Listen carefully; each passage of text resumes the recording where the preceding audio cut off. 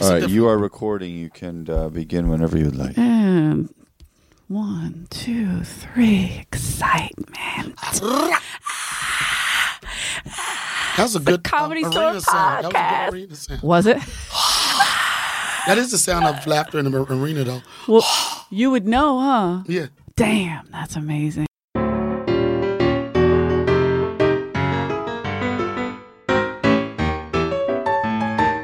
The Comedy Store would like you to know that the views and opinions expressed on this podcast are strictly those of the speakers or authors and do not necessarily reflect or represent the views and opinions held by the Comedy Store and its affiliates.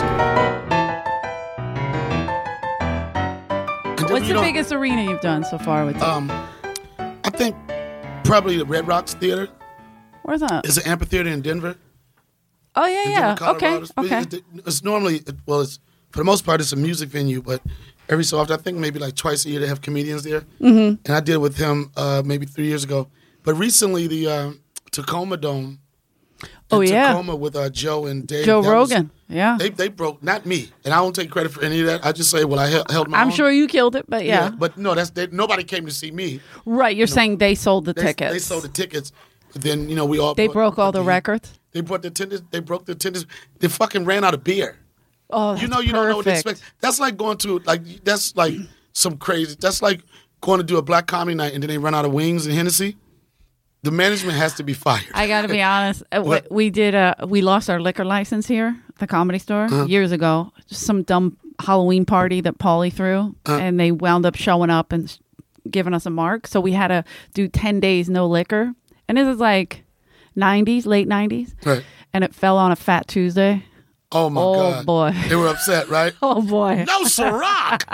No Ciroc. What you mean you can't get Hennessy? What you mean we can't get Apple Mart? We can't get an Apple Martini. It's a good thing I'm a street fighter because that shit went down that night. How do you think it affect comedy? The comedians, did it make a difference with the audience in regard to the... Of course. Yeah. Also, I mean, people, so many comedians aside from people being furious... A lot of comedians weren't funny without the alcohol, right?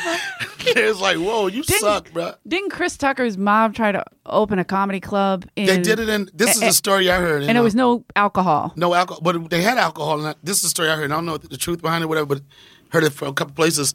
That Because I don't know if Chris Tucker is a Jehovah's Witness or something super religious. No, his mom's very religious. Yes, yeah. They're very... And Chris Tucker went into place and took all the beer and went out back and started... all the liquor and started smashing it up. Oh, I don't know about Needless to say, that club is no longer in existence. I believe that, yeah. Chris, I remember when he first got here, because he came like 93, 94, right after he did Def Jam, he did all that. And Mitzi fell in love with him right away. He's one of those guys. So likable. So likable and just so animated and just, like, you see certain people and you just tell that they're superstars. That was the only comic I saw become an overnight success. Yeah. Quick. And like, it was. He was young. In fact, he was a kid. His start was they had this big comedy competition in Oakland called the Bay Area Black Comedy Competition. Uh-huh. And this was back when Def Jam was really popping. And for the most part, people that did well on that, they went on to do Def Jam and do some other things. But when Bob Sumner, who was a talent executive for Def Jam, when he saw him, he saw Chris. Chris only had they told him straight, they said, he only got 7 minutes. I know it. You know what I mean? But the 7 minutes he has will change his life. Yeah. And he was one of those guys. Back then, Def Jam was like, you could have a catchphrase. Next thing you know, you're overnight success. Amazing. You can have a standing ovation. Next thing you know, you have an overnight success. And I remember certain people were just explosive on that show. And when Chris Tucker came out there, and the first thing he said, the first thing on his words was, pissed off, man. He said, pissed off. Same time, motherfucker. Yeah. He said, pissed off, man. He said, I'm so broke. If a nigga robbed me, it'd just be practice, right? My favorite joke. And it's like, you're not too so many, dumb. Not too many comedians can have the type of persona or even a set to be able to destroy. Yeah. In the first sentence. A perfect example of a person that did that for me. And I hadn't even done comedy yet. I was just a fan of comedy. And I'm in D.C. I'm laying in the bed with this chick because that's what I do. Okay. And I'm feeling you. In D.C. You know what I'm saying? Not much to do in D.C. Everybody knows that. Just lay up in the bed and watch specials. And I was watching the special, and I didn't know who Martin Lawrence was. Really? Wow. Never. This would be right when he was breaking. This was with the You So Crazy Yeah, special. sure. That's the one that broke him. And I'm laying in the bed, and it said, HBO, give it up for Martin Lawrence. And he came out there, he had that energy, he had that look. You know what I'm saying? Swagger. That swag, like you knew something was about to happen. And then he said, give it up for a motherfucker making money the right way. When you making money the right way, you can tell your lady shit like, shut the fuck up. And she'll shut up too. She'd be like, you so crazy. And I was in the bed, so right? crazy. I stopped the activity that I was in, and I was like, who the fuck is this dude? I love and that. And then the next thing you know, he was hosting Def Comedy Jam. He had the Martin Lawrence show. He did House Party, and next thing you know, he was a household name. My first ex-fiance was Martin's Did you say agent. your first ex-fiance? Yeah. How many first? I mean, how many? A couple. I have a couple. Okay. I'm not a God closer, damn. Donnell. All right. That's guys. definitely some Donnell white. Rawlings. That's some definitely white girl shit. My first ex-fiance. Hey. You know, like no, my first ex-baby daddy is my culture. But my first. Oh, I would never ex-fiance. carry the full term. That's hilarious. No, Bill Branco was my first ex-fiance, and he was Martin's agent. Okay. And he got fired from William Morris for catering to the black clients. That was his. They said there's no money. So he was Black Lives Matter before Black Lives Matter, before anybody got shot. Yeah. Right. Okay. So they were like, there's no money in it, and he's like, but these guys are talented. You're missing it. You're missing it. They fired him. He wound up working out of a garage. All the black clients left with him. It was Martin Lawrence, Chris Rock, Joe Torre, Del Givens, Tommy Davidson, and Russell Simmons, who had this weird idea for Def Jam. But see, that the weird. Isn't that crazy? No, the funny thing about that was Russell Simmons knew. Like, the Chitlin Circuit has been in existence forever. Sure. You know what I'm saying? I started in the Chitlin Circuit. You know, For if you real? don't know what the Chitlin Circuit is, basically You think they still exist? They don't still Oh, exist. no, 100%.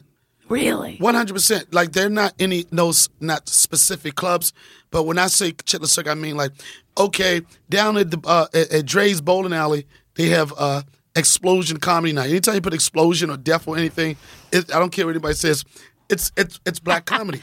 I agree, and I love that. And Russell Simmons, along with Bob Sumner, they realized that there was a void. They realized that, absolutely. They realized that if you watch comedy on TV, back then it's like you had HBO specials, and then the only other platforms were like Letterman, you know what I mean, those other places. And how often did you see a black person on any of those shows? You know what I'm saying? Yeah. Not too often. And then if you saw it normally, like Letterman and all the late night talk shows, if you saw a black comic on the show, you saw a black comic that was really, really watered down. I was just going to say, like, clean You got to wear, you know what I'm saying? And I'm not uppity, I'm not whatever the words are. Exactly. I'm not against any of that, but Sure. it wasn't like the pulse of Black America. It wasn't the pulse of black comedy.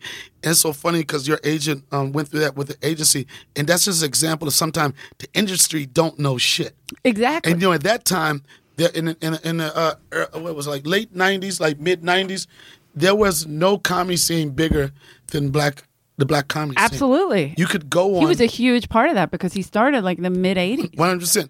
And it was the only circuit where the Def Comedy Jam was so powerful. It was like literally, this was when before binge watching, before you could download Sure. things, you had to go out or you had wait. to wait. Yeah. And I'm telling you, when it goes to like the club scene and everything, you didn't go anywhere think about anything until after you watched Def Comedy Jam. I agree. You know what I'm saying? It's like, okay, 12 o'clock, we want to go out, but we got to wait for Def Comedy. It was a half hour. And that show was just was electric. It was explosive. But the bad thing about it was you saw a lot of comics, their only glory was the 7 minutes. Mm-hmm. So what's happening is that Def Comedy Jam was making, I won't say household names, but people very popular that didn't put the work in to be established headliners. Right. So what was going on was that you get these guys, and the best thing they did was on Def Jam. You know what I'm saying? So now they got to stretch 45 minutes to an hour. And then they're trying to milk that one joke forever. And then there was an example of, you had a lot of the guys with the nicknames, like the Sugar Duck Quack Quack. Yes. And it was so funny, when I first started comedy, you would go. Did you do Def Jam? Yeah, I did Def Jam. Oh, okay, cool. When I first, when I started doing comedy, with the whole name, like stage name, I would go to places and they'd be like, "Okay, what's your name?" Donnell Rawlings. "Okay, what's your stage name?" I'm like, "Donnell Rawlings." They're like, "Oh, no. Oh, What's your Shucky Quack Quack name?" I'm like, "I'm Donnell Rawlings." But if you look at where comedy went or whatever, it's not a lot of those. those guys that had those nicknames and still standing around, especially after 25 years. True, because they didn't have what it took. Didn't have what it took. No, what year did you start doing stand-up? I had to start, it probably was like 94, 95. Okay, so did you start because of Martin? No. I mean, like, was that your inspiration? I didn't start because of Martin, but I was just, in fact, I was in the Air Force, right? I was a police officer in the Air Force, and I was waiting to be a D.C. police officer in D.C., and then the time I took a interim job of I was head of security for a grocery chain called Safeway. Oh, yeah. And a lot of people that I worked with, they used to go to comedy clubs just for fun because there was a guy by the name of Mike Washington. He worked for Hostess, and he would give out free tickets to the show where I worked. Okay. So everybody said, yo, we going to the comedy show. We go to the comedy show. So they invited me to the comedy show, and I went. I started heckling, and I became a notorious heckler. I mean, I was so good at heckling that professionals would come up to me before they went on and said, listen, man, I'm trying to work on some new stuff. Could you not fuck with me tonight? I'm like, it's your job to try to make us laugh. It's my job to try to make this audience laugh. And the club owner dared me to go on stage. I went on stage, and the first time I went on stage, I caught a standing O. And I don't think it's just because there's no joke. There's no joke that a new jack can come up that deserves a standing O. But I think the reason it happened because people had followed me. They already knew. They knew, and they were rooting for me. You know what I mean? They were like, people were really excited about, he has to graduate from asshole to at least trying to do stand-up. And the first time I went on, and I had no comedy etiquette. I didn't know what the red light meant. Well, yeah, obviously, if you're heckling, you're fucking... I didn't know anything. I didn't know what the red light meant. Because a black I'm going to heckle you tonight, see what happens. Nah, you don't want to do that. I'm an assassin now. And I love you too much. I would never... It's funny, though. I would just take my licks, literally and figuratively speaking. So when they put that red light on the first time I went on stage, I'm a black guy. You say red light, that means stop, police coming, whatever. So I didn't know it meant wrap it up. So they gave me the red light, and I was like, oh, shit. They telling me I got to get out here. Everybody, woo, bring them back. And it was that day, damn near 24 years ago, and I never thought about doing anything. You know how things happen in your life? Sure. Like, this is what I'm going to do. You know, it wasn't a job with any type of security or anything, but it was just something I was like, man, I love this. But to your question about Martin Lawrence, it inspired me when I saw You So Crazy, and then when I saw him come to the Comedy Connection Greenbelt where I started, I was looking at him like, man, this dude, the things that he talked about was almost everything that I talk about, how I feel, the hood and everything. But he was just so likable, and he was just so authentic, and it wasn't nothing like super, super witty. He talked about things that everybody thinks silly. Of. Yeah, silly to stuff. Me, I think that's better. Good stuff. Fun. And it was fun. It's real. But I used to always say, man, that dude is funny. He's funny naturally. And I said to myself, he's funny the way I'm funny. Not that I'm like him or anything, but like just the things that he would talk about. Mm-hmm. But that was one of the guys that, especially the era, late 90s, who wasn't in love with Martin Lawrence as a stand-up and as a comedic agree. actor? One of the nicest people, too, on the planet. So by dope, the way. man. So cool.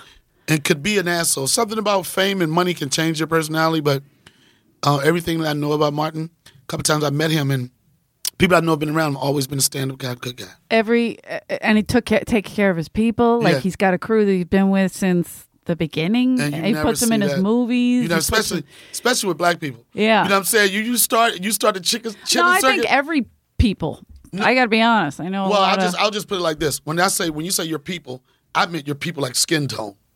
Oh, you know what I'm saying? You're talking okay. about your people like staff and the people you work with. I'm talking about skin tone. Right. I see. And I see what you mean. So often, especially a lot of people. I was thinking just celebrities in general. No. I mean, cut people out. African Americans. Okay, you know, I got you. Don't you know, get like cocky. normally you see it, you start, and a dude has a group, a posse, whatever, and after a while, it starts dwindles. It starts dwindling, and then Wu-Tang Clan comes in, and once Wu-Tang Clan come in, it's like it's hard to break. But Martin is one of those guys that stayed true to kept him. Kevin Hart is another one. Yeah, Kevin I believe that. Kevin Hart. That's a North Philly boy. Yeah, I've never seen somebody,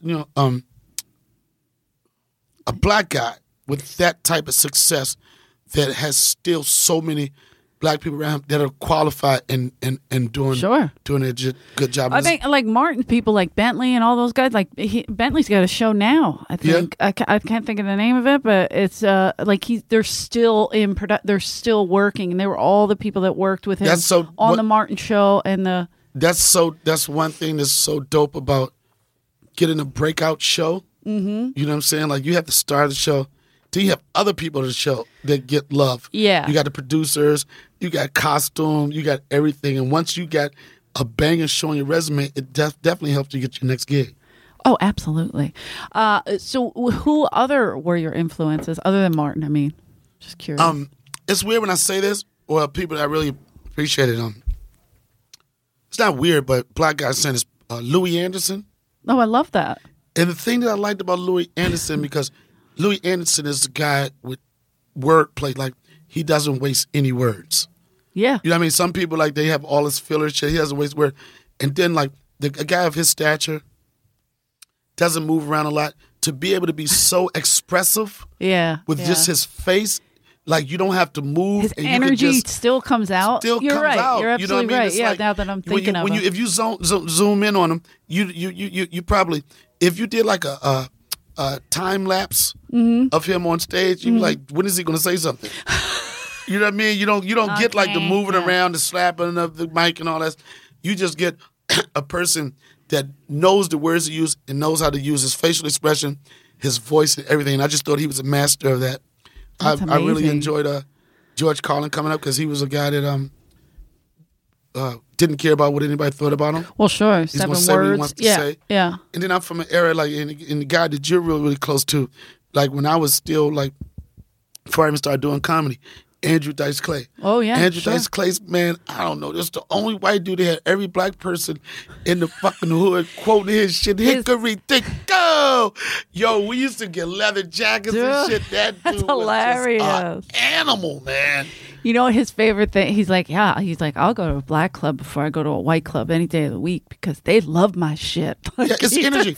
And you got I don't know what it is, but it's true. Anytime we go somewhere, if it's like predominantly black, they're like, Dice, like they lose because their Dice shit. is energy. Dice is energy. And then the black audience, like, no disrespect to any audience. Sure. But like a lot of times, white audience, like, you could rip and you don't really hear it from them until after the show. They're like, oh my God, I thought you were so amazing. Like, then fucking give me some of those belly laughs. You know what I mean? Right. But black audiences, they're a tough audience to perform for. Yes. But when they love you, you They feel love it. you. It's like ride or die. It feels good. But this is what my thing is. I opened for him now for a long Yeah, I time. know, I follow you. No, I'm just saying this. I love that. But I'm saying that a lot of his crowds, I don't see a lot of black people there. No. But yet when we go somewhere, they go ballistic over. I'm You mean in the audience? Yeah. I'm like, Yeah, but it might be a thing of like where they pushing it, where they marketing, like what. Like, maybe. Yeah, maybe. And I mean, maybe- more like certain areas, I'll be like, oh, good. Like there's like.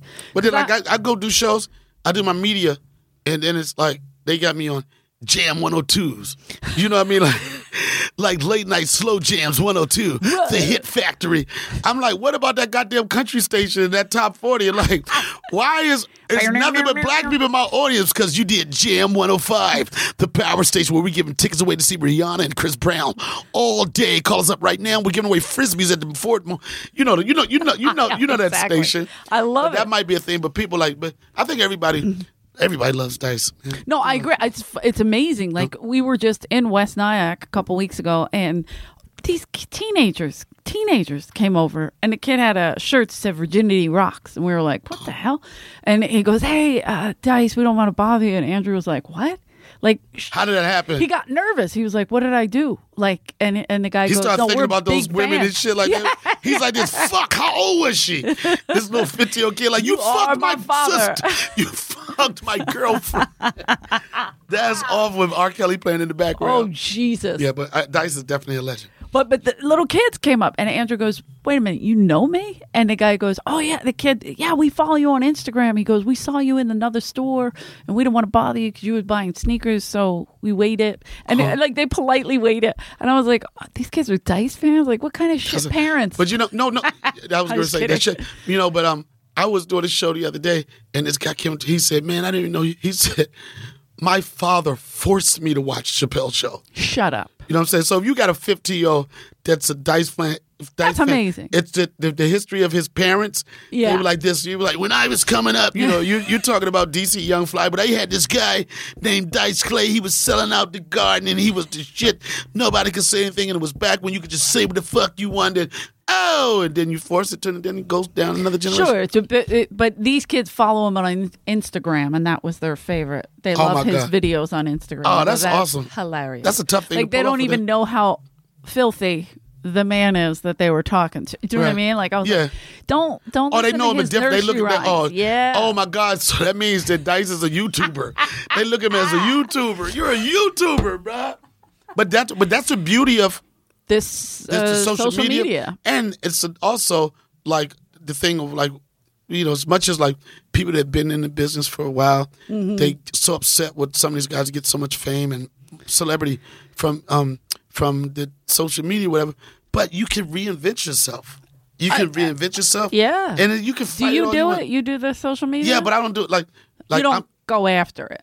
No, I don't. I love funny. it. Yeah. It's fun. You know what I mean? Because I'm a very creative person, so it's an outlet. Like my stuff is not like, you know, you're never seeing nothing on my page like that moment when Bae comes up, like that hacky shit that everybody doing. Oh yeah. You know, it's not that. My stuff. Oh, the meme shit. Right? I do meme stuff, but it's not like there's just a certain style now. Yes. You know, they got the jump. The cuts are the same cuts.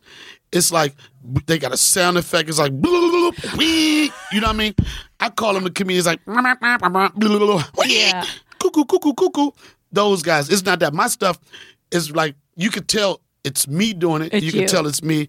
I mean, I'll have a week of posting funny content, and then I get in my mushy mode, and it's all about me and my son. So it's like when you go to my page, you know, you get a sense of who Donnell is. You can feel me, my life and everything. Yeah. You have only one kid? One. Nice. Thought that was going to go to that you know about. Yeah, No. one son. He just turned 4 August 25th. The love of my life, my sense of purpose, and I'm so happy. And I had my son later in life where I really was settled with the fact that I wasn't going to have kids. Oh, no, really? It wasn't that smart because I was when I was young, I was reckless. You know what I'm saying? Okay. If it wasn't for you know, that situation that can, I just feel trouble even talking about it now. Don't. But you know, when I was out there being really reckless, it was when, like, if someone said they were pregnant, it wasn't even no thought on what the next step was. You know what I'm saying? I look back at it, I get saddened by it. Interesting. But I also know that you know, if I would have been having kids way back when all my friends were having kids, I don't know if I'd have been ready. I would have been questioning career versus kid, weed money versus kid. You know, did I really like this chick I got pregnant versus kid? Right. But right now, it came to me to the point where I really had, I won't say through the talent, but I wasn't letting it consume me. Because, you know, I was just like, you know what? I got a great career. Things are good. I got nephews I love. And normally, like, people that, situation like I was in, when you say if you don't have kids, you just bury yourself in your career. Yeah. You know what I'm saying? You bury it because you say, this is, because ultimately, you know, before I had a kid, that was my 100% happiness. That's where I got my happiness from. Right. And I was cool with it. You know what I mean? But then I just got, you know, if they say, whenever something good happens, you always say, I was blessed. You know what I mean? Absolutely. And you feel it when it really is a blessing. Yeah, like, it was a blessing, and it feels good. People always ask the question, but before I had my son, it's like, man, when you have this kid, it's going to be the greatest experience of your life. I'm like, I don't know what your life consisted of, but have you ever had a biracial menage a trois in Cancun? I mean, my son won he didn't win the popular vote. My son's cool. Yeah, he all right. You know what I'm saying? He all right. Like, he's not Ebony and Ivory living together in perfect harmony. Not at all. But, you know, my son is here. I love him to death, man. He's just everything to me. That's amazing, though. A menage a trois in Cancun. So wait, you started in D.C.? That's where you started. And how did you get out of the Air Force? Like, how do you... My enlistment was up. Okay. So you only served, like... I served you have 4-year enlistment. 4. Sometimes people, I don't know who in the hell would just commit to 8 years out the gate without feeling how it was. But it was a 4-year enlistment, and I thought about staying in because me going to the military, I wasn't really that good in school. Not that I was dumb or anything. But you're in the Air Force. You got to be a little bit smarter. Yeah, you It's not like a Marine where they're just like, but then it all you know how to comes kill down this person, right? Right. You know, it comes down to your ASVAB test. So, you know what I mean? No matter what branch you score. You have to test, right? Yeah. Air Force, out of all the branches, people consider it the most prestigious branch. Right, or the Navy. Yeah, the like Navy, they're both of usually those, neck yeah. and neck, the smarter ones, if you will. They don't have the grunt jobs. You No know what I mean? offense, Dad. He Your doesn't, dad he was in doesn't the military? listen. My dad was a Marine, yeah. He fought in he don't Korea. wanna- oh my God! So he still does he still talk like a Marine? Absolutely. Like You wouldn't everything is like I need some dinner for Thanksgiving. Correct, girl. What? Marines always Yeah. anything they talk in letters and numbers. What was your job? 9-2 Bravo Charlie Foxtrot. His name's Charlie. Too. Yeah, Marines. But I'm not going to front.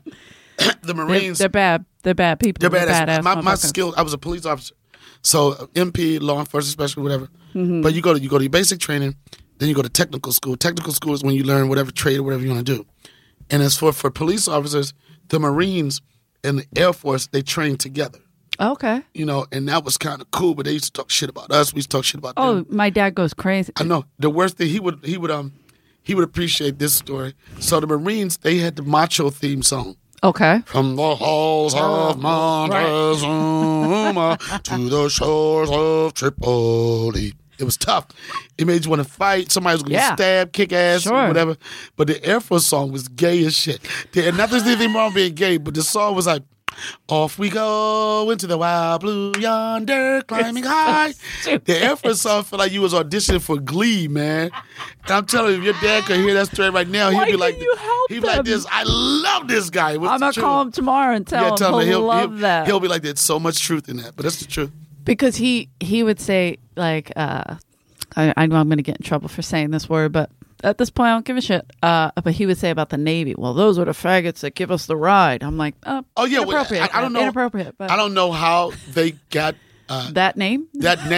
But anything like if I went on stage, I was like, any Navy here, they'd be like, yeah. I'm like, no, any real Navy. I don't know how they got that persona of being like the soft branch, whatever, what people always say. And I'm pretty sure your dad, I guess you can say, your dad said it. Your dad's older. That was a generation. 83, yeah. That was a generation where those was transitional words. Right. You know?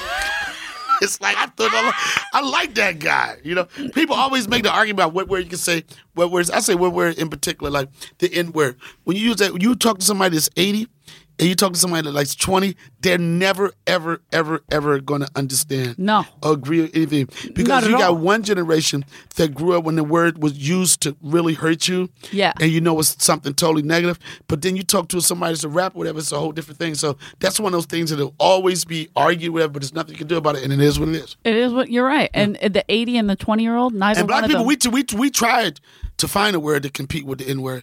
The closest we got was cracker, but it didn't flow. Peckerwood. Nah, man, that don't even Yeah, but sound. if you go to jail, like as a white person, like you have to stay with the woods. That's a whole thing. That's it. I don't even think that's like, oh, you can't say that.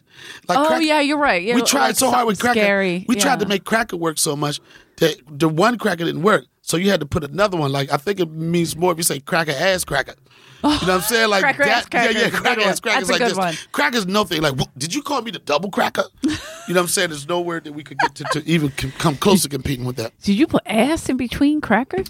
Cracker ass cracker. Cracker you gotta ass have cracker. You gotta What's have a that flow. from? Who did that? Was it Eddie Griffin? Cracker ass cracker. Man, it sounded like something George Jefferson would have did. Maybe. I'm pretty sure. What did he get? Yeah, because that's another thing. No, honky like, was his word. Honky. Yeah, you're right. Yeah. Honky's a good one. But it don't. You know where the word came from, right? Honky? Yeah. No. Way back in the day, what year this was, but anyway, when white guys used to come in and try to solicit black prostitutes, they wouldn't really go to where they were. They would just stay like in the cut, and they would honk. Oh. And that's where honky came from. I'm pretty sure if you Google it, like the origins of honky, it'll probably come up the same way. Might be a little twisted a little bit, but that's what it is. I heard something crazy last night. Byron Bowers was talking about he shot a movie in North Philly. Oh my God, him and his punk ass movie. We get it. No, stupid. I'm joking. I think Byron Bowers is doing spots just to tell people he did a movie. Him. He's a good guy. What he was talking about was, these cowboys, these urban cowboys. They're like concrete cowboys, they call them. And in North Philly, they have them in abandoned buildings. They have horses, like a stable in an abandoned building. And so, whatever, they're doing a movie about it. So we were talking about it, and I said, when I see like a black, like especially in Philly, there's a guy dressed in like an Adidas suit on a horse. That's hilarious. Like, it just, I don't know. It's just two worlds colliding. But not that Lil Nas and open that world right over. Yeah. But to me, because I'm from South Philly, so I'm like, what the fuck? What's he doing on a horse? So it doesn't make sense. So then Byron said cowboy came from because the slaves were the boys, so they were the cowboys. Right. And I didn't know that. I never even wouldn't even put that together because cowboys. You know what this means? You need to date a black guy. So you could. My father's still alive. I'm not trying to kill him. Come on, man. That would be. You're stupid. But those are the type of white chicks that black guys go for. It was like this. Is there a chance of you losing your trust fund? Now ride or die. You know what I'm saying? Are we going to do this? Oh, my God. Philly, and he's 83. Yeah, let me stay away from that. Yeah, my dad. Yeah, he'd laugh. Hey, girl. He'd like that Marine joke until he like. Oh, he would. You like that joke so much, Dad? Hear me, Donnell. You brought a colored guy here? He was like, Dad. what in the Sam's hell? You know, you got to name a name for something. What in the Sam's hell is going on here? Wait, you speak different languages, too. Not really. I speak Korean conversation level. That's insane. No, it's not. I'll just be like, I speak more Korean than the average black guy that is being followed in that same store. You know what? I'll say that. But no, it's nothing like. How the hell did you learn Korean? I was in the Air Force and I was stationed in Kunsan, Korea.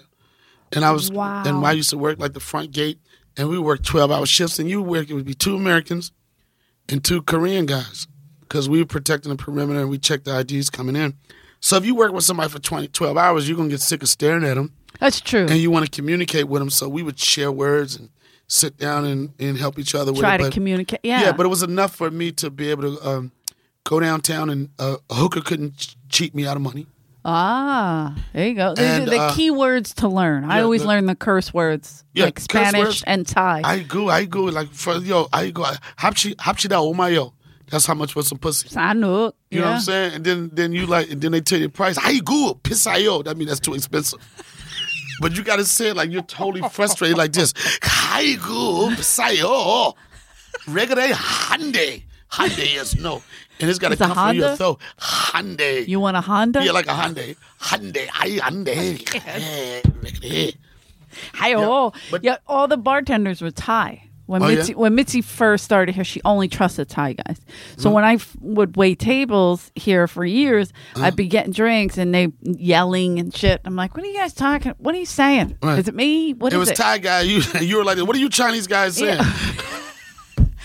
That's so wrong, man. Yeah. Oh, my God. See, that's funny. This is how comedy is fucked up there.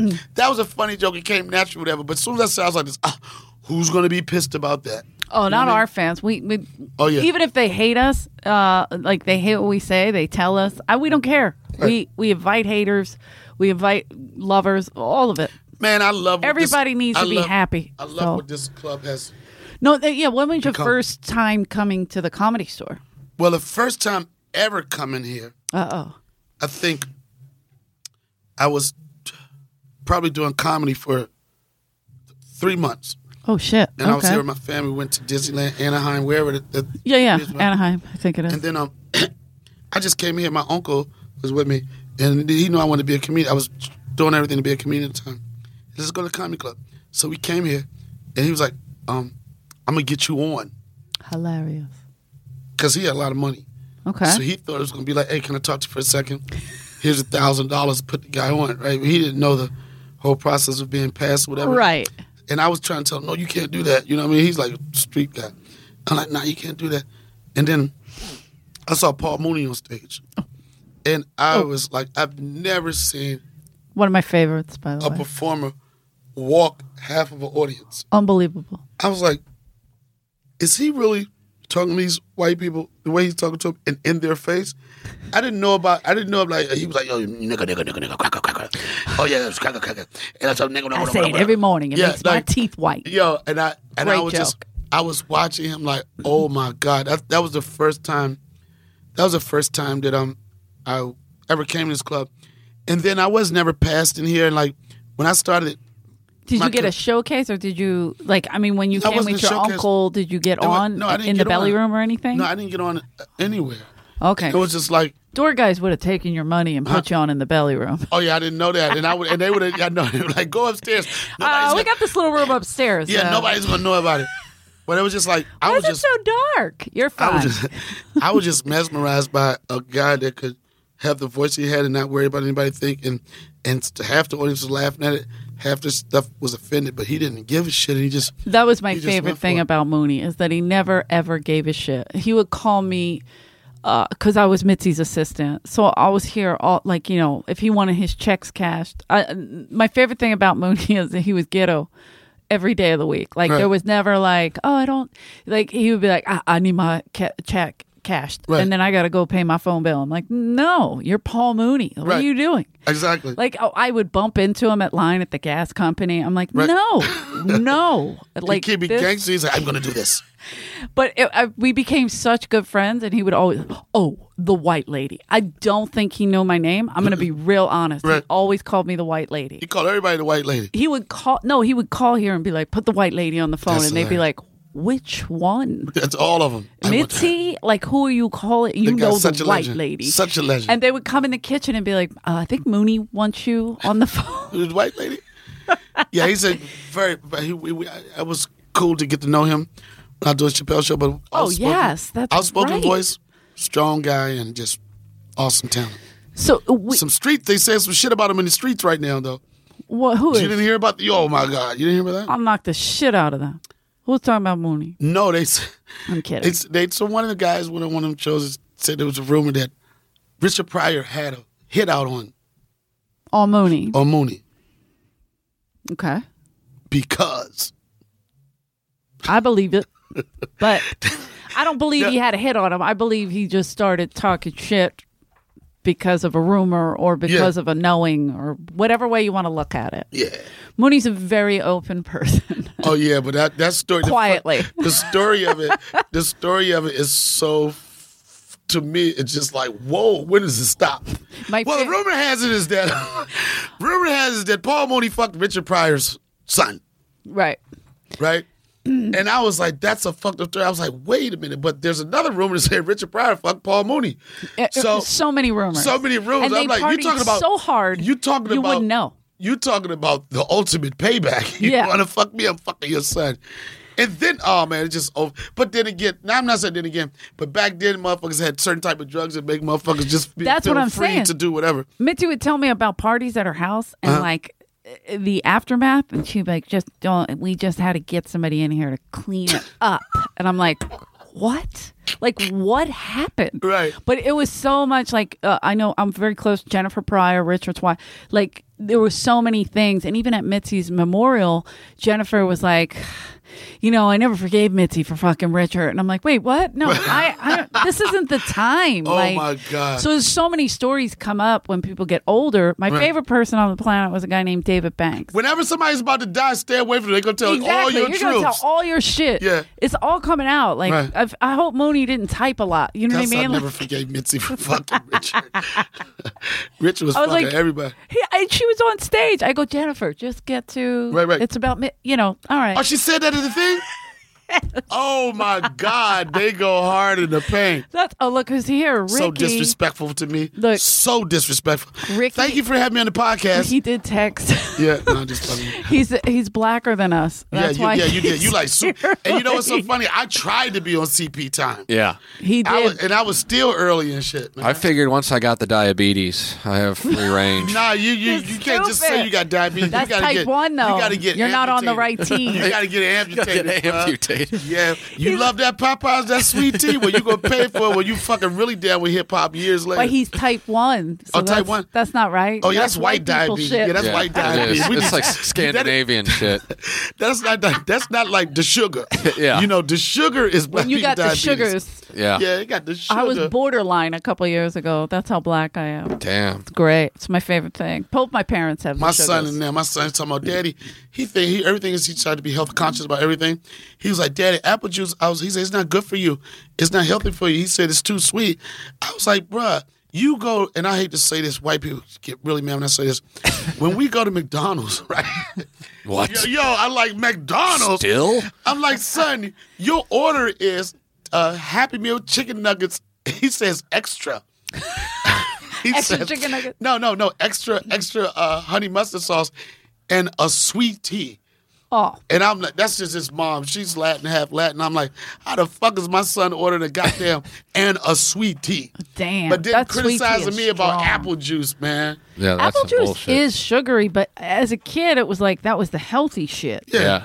But now I'm like, Yeah, this makes my heart stop. I gave Maybe my shouldn't daughter drink apple it. juice. I'm like, yeah, it's good. It's juice. My wife's like, you can't give her that. I'm like, why? He's got a 3-year-old. Yeah, my You son got just a turned 4-year-old. 4. Yeah. I just had a what is your daughter into right now? What's the thing? She's into Muppet Babies and just being a terrorist of a human She's being. no Paw Patrol, no Ryans and Paw shit. Patrol. She likes of course. Paw Patrol, yeah. I did a party for my son Sunday, and I know this is so racist and fucked up, but yeah, whatever. cares? There's one thing, like, you know, when you have a kid party, you don't really care if the parents show up.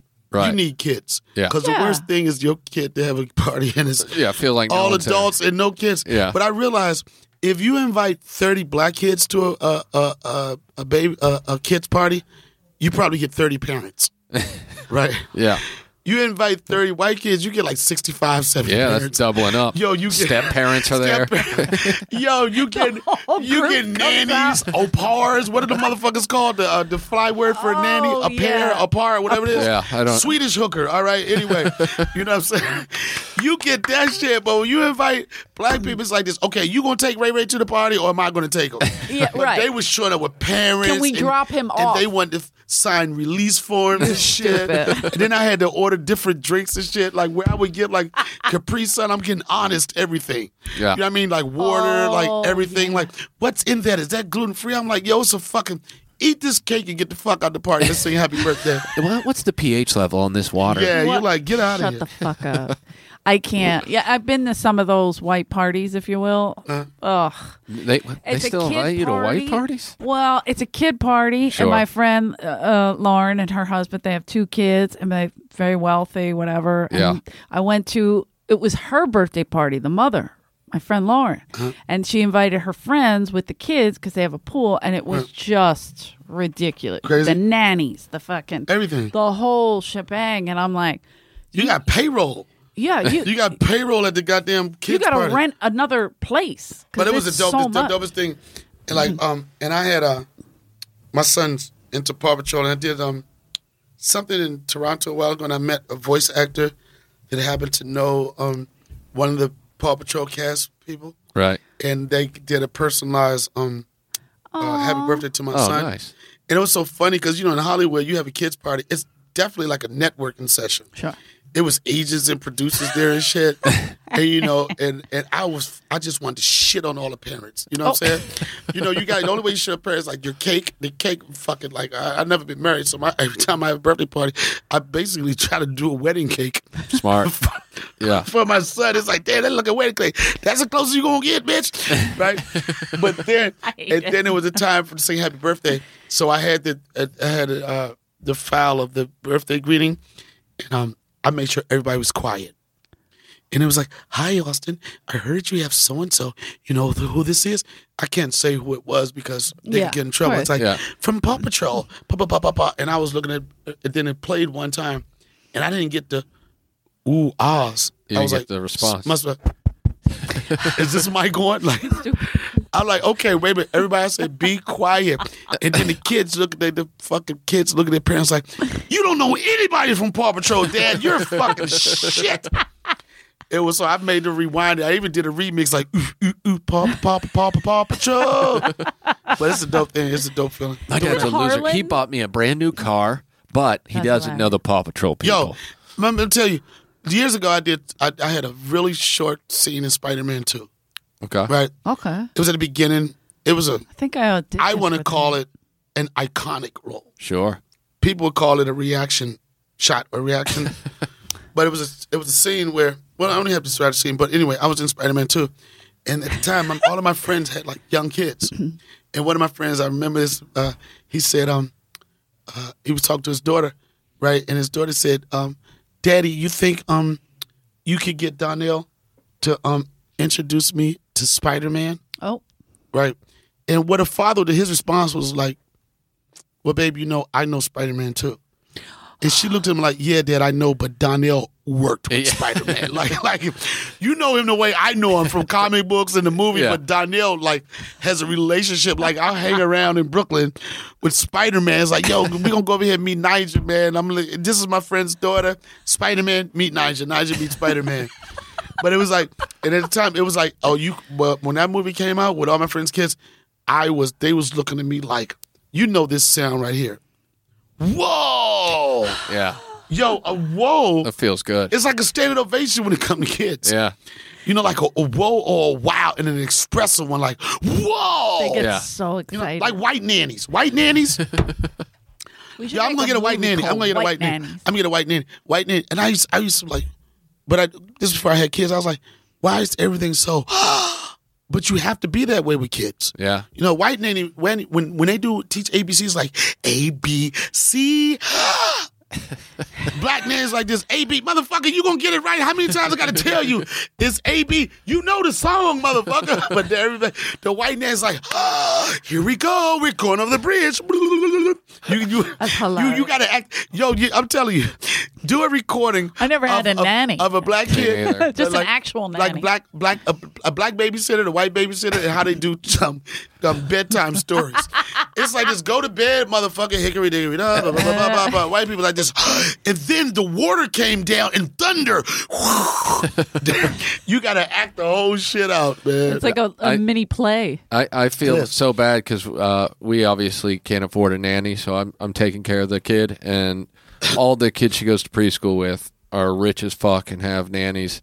And the kids all seem so much better, well-rounded.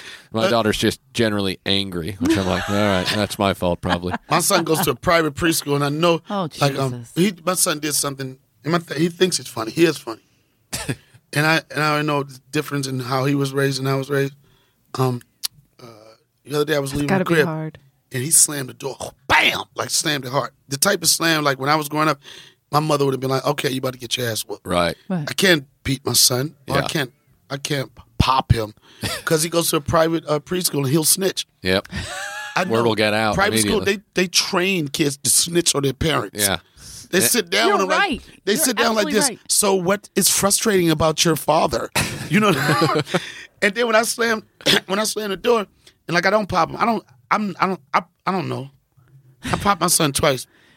And the only time I did. The only time I did is because it was a situation, like if he does something that I think could cause him bodily harm or get him hurt, I don't have time to sit down and reason with you or try to explain it. You know what I'm reactionary. saying? It's reactionary. Like we were on the sidewalk one time. He acted like he was about to dart away from me toward the street, and I popped him. I don't have time to be like, you can be hit by a car. I gotta make you almost shit on yourself with the thought of make him aware now. Yeah. Absolutely, I agree. So when he slammed the door, I came and I said, but I threw a swear word in there. That was my version of a pop. Thundering, yeah. Yeah, I was like, don't you ever do that shit again.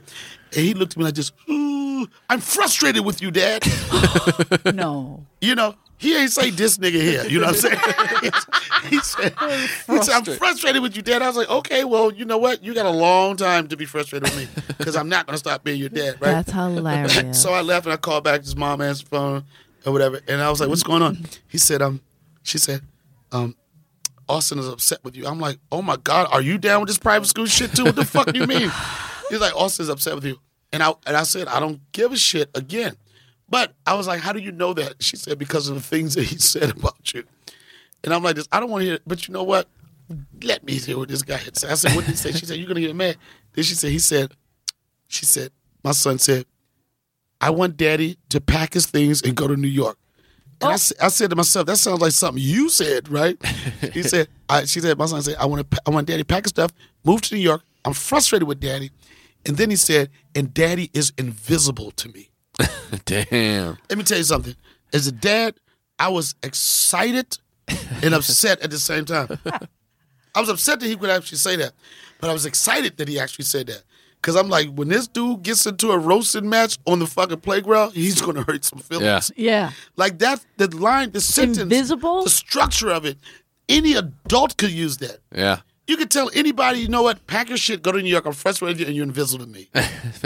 Invisible. Jeez. Yeah. But I'm petty, and I play too much. So when he was like, you're invisible to me, I was like, oh, you know what?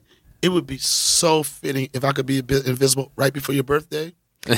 Right before Christmas is another time to be invisible. Yeah. Let's pick these times to be invisible. So when I came home, Does he laugh? Does he laugh when you say like stuff like that? Okay, good. Oh yeah, he's funny. So when I came home, I'm standing in front of the bed, and I'm like, all right, let me see if he can see me. I got my arms out like, yeah. You know, he might try something invisible. If I put my arms out like this, you know, I'm not invisible. And I said, Austin, am I still invisible to you? He said, no, Daddy. I said, why? He said, because I love you. Aww. And I was like, oh, but I'm petty as shit. I was ready to do this invisible beef. My son's he's a snack head. Okay. You know, he loves Skittles. Okay. You know, that's his thing whenever he could try to sneak one. So when he was beefing me and I was invisible, I already had a pack of Skittles in my pocket. I'm like this. Oh, I'm invisible? I'm like, I'm about to eat the whole bag of Skittles, one Skittle at a time. And I was going to be like, I know he would have been like, Daddy, can I have a Skittle? I'm like, I'm invisible. But he's so quick, he'd be like, yeah, but I can still see the Skittles. Right. You know what I mean? But the candy's still there. But he knows what I do for a living. Yeah. He thinks he's funny. He tells his friends all the time. He's a comedian. The other day, he said he had a shovel whenever we go to the beach. Okay. And he said, put the shovel close to me. He said, Daddy, I dig you. Damn. No, then he said, get it? Oh, I love it. You know, as comedians, he said, Daddy, I dig you. Get it? Dig you? I was like, oh my God, this motherfucker's a monster, man. I love him. Yeah. Oh my God. And my daughter, she'll go, my daddy's a comedian. And then I go, do you know what that means? She goes, yeah, you tell jokes like Fozzie Bear. I'm like, that's damn, hilarious. that's my son says wokes. He tells wokes. I said, whenever I'm going on the road, I'm on the road all the time. He says, Daddy, where you going? I said, I'm going on the road. He said, I want to go on the road and tell wokes with you, Dad. Aww. I said, do you got any wokes? He said, yeah. I said, what? He said, caca. Damn. It is an oldie but a goodie. Look, I said, that's it. He was like, no. I said, what? He said, I'm open. That's right. That's a writing session for 3 or 4 years old. You got 5 kindergarten, like preschools. I sit down. Yeah. All right. So how are we going to do the caca bit? Right. Yeah. So a couple of months ago, I was at Montreal Comedy Festival. And he came out to see me, and he's been to some shows before, like early shows. So I'm backstage. I mean, I'm on stage. He's behind the curtain. He can hear the audience. He can't see him. Audience don't even know he's back there, but he could hear the laughter. And I'm on stage killing the audience. Killing him. He's looking at me like, this motherfucker funny as shit. He didn't really say that, but his body language, if he could say that, he would say right. He was like, yo, this motherfucker's ripping. He's ripping. And then I to the audience, I said, shit. I said, oh, I'm sorry, I meant caca. My son looked at me like, did this motherfucker just do my caca bit? No. No. Yo, he looked at me and he stopped laughing at my jokes. He was like, man, like, he's all right? And then he looked back at his mom like, I can't believe this motherfucker stole the only bit. I ain't even got a high five. That's my closer. That's my closer. That's my opener and my closer. So I brought him on stage. I was like, yo, this is my son, Austin Rawlings, whatever. So I bring him on stage with me. And I pick him up. I said, I love you. Yes, I love you too, Daddy. I said, you got any jokes? He said, yeah. I said, what? He said, and he looked at me like, motherfucker, I was going to do the caca. I had 2 bits. Yeah, I had 2 bits. You ain't got no fucking etiquette for that fucking headline, and motherfucker. You know you supposed to say, is it, if he would have came up to me like, if I'd have said, Austin, is there anything that you don't want me to touch, right? Like, or anything like that, let feature. me know. Yeah. Anything you don't want me to step I on. hate when like, features what? do that shit to me. This motherfucker told me one time, he said, Donnie, is there anything? I'm like, motherfucker, I have hours of jokes. Do you got that 10 minutes, motherfucker. Yeah. And this is what motherfuckers don't understand. You don't have to ask that question if you just do your shit. That's my son doing the motherfucking caca joke right there. What is that? That's my son. Motherfucker infiltrated the fucking line and shit. He's like, Daddy, I got a collar.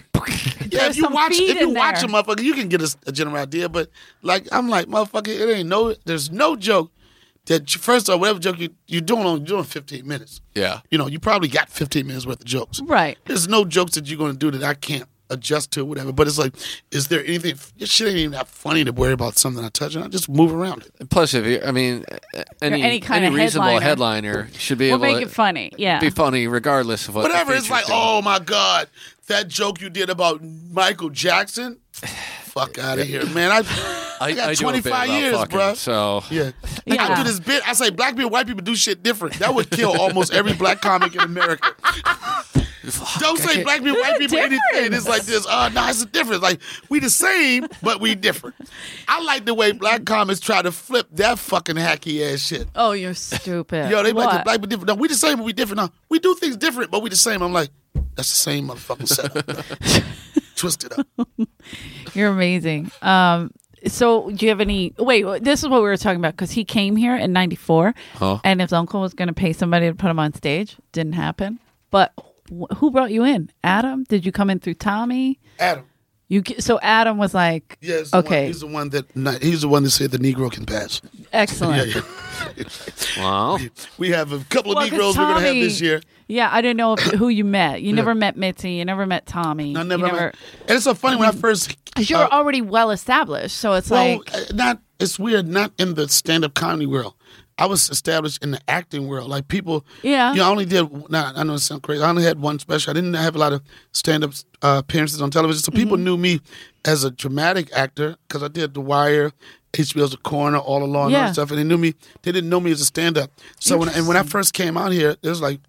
When I first moved here, I would come around and nobody wasn't on my chalk or anything. I knew I was funny. I was passing the cellar and all these other places. Sure. But I wasn't working here. And I was like, damn, what the fuck do you have to do to be here? And I was one of the guys that, Indian dude used to take the veils and shit. Jay Mandiam.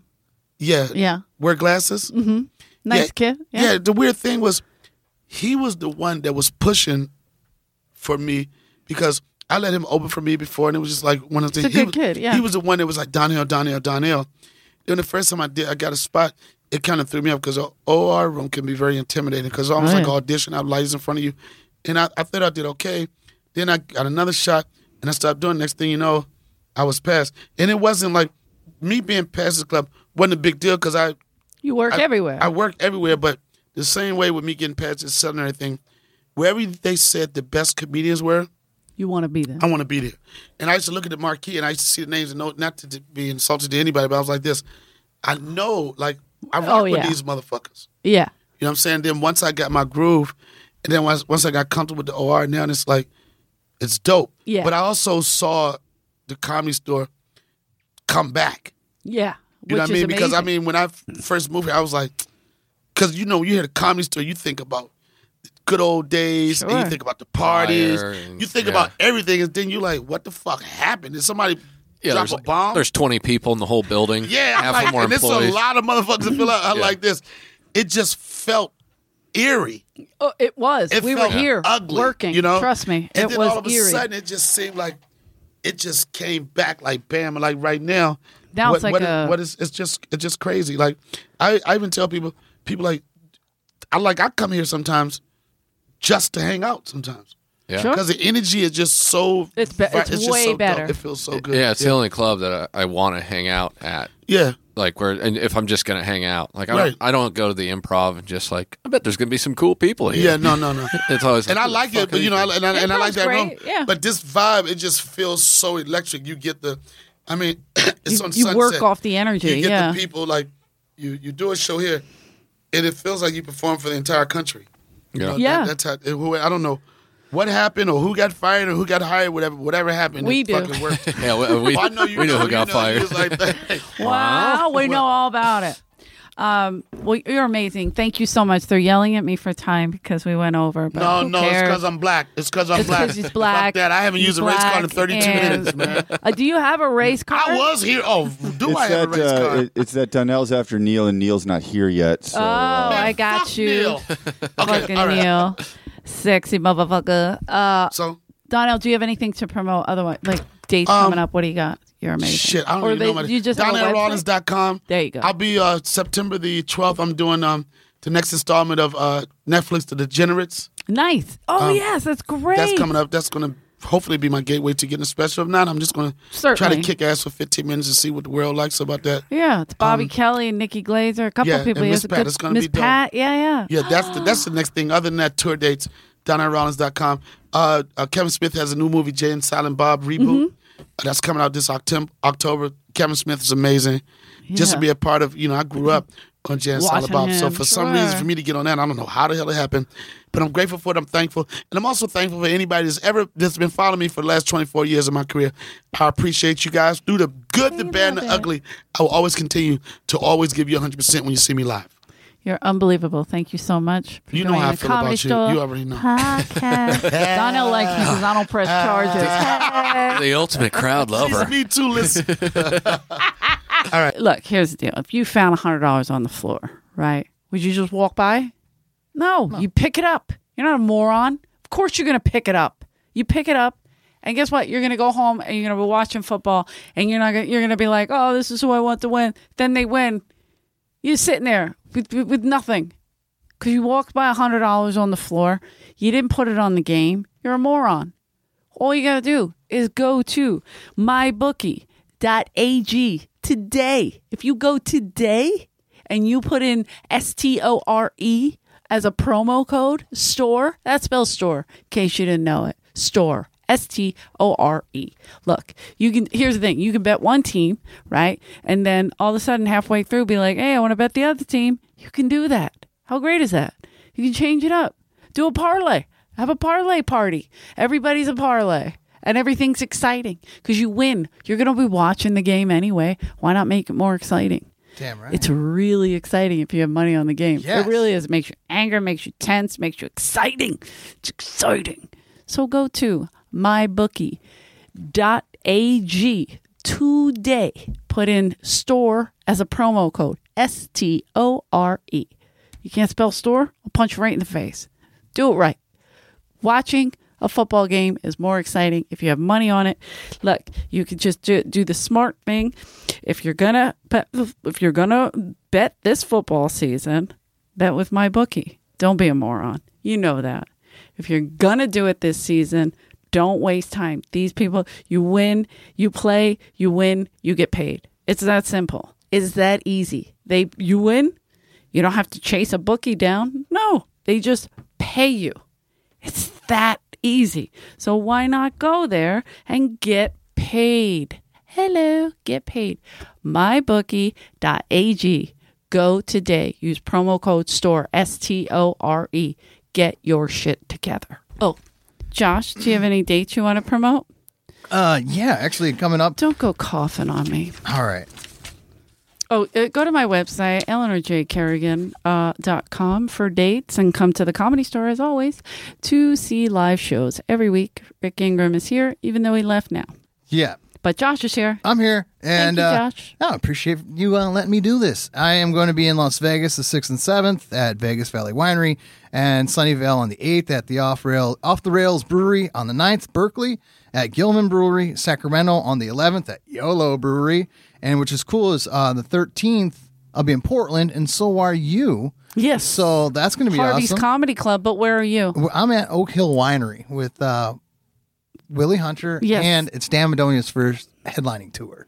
So, Woo, Dan Madonia. And, Good job, Danny. I'll be at Harvey's October 12th through the 15th, I believe. So I'm very excited about that. I've never been to Portland. So let's get some shit going. Come out, see a show, see him, see me, see it all. Have fun. And the 14th, find me in Seattle also. All right, that's good. Thanks. He's crazy.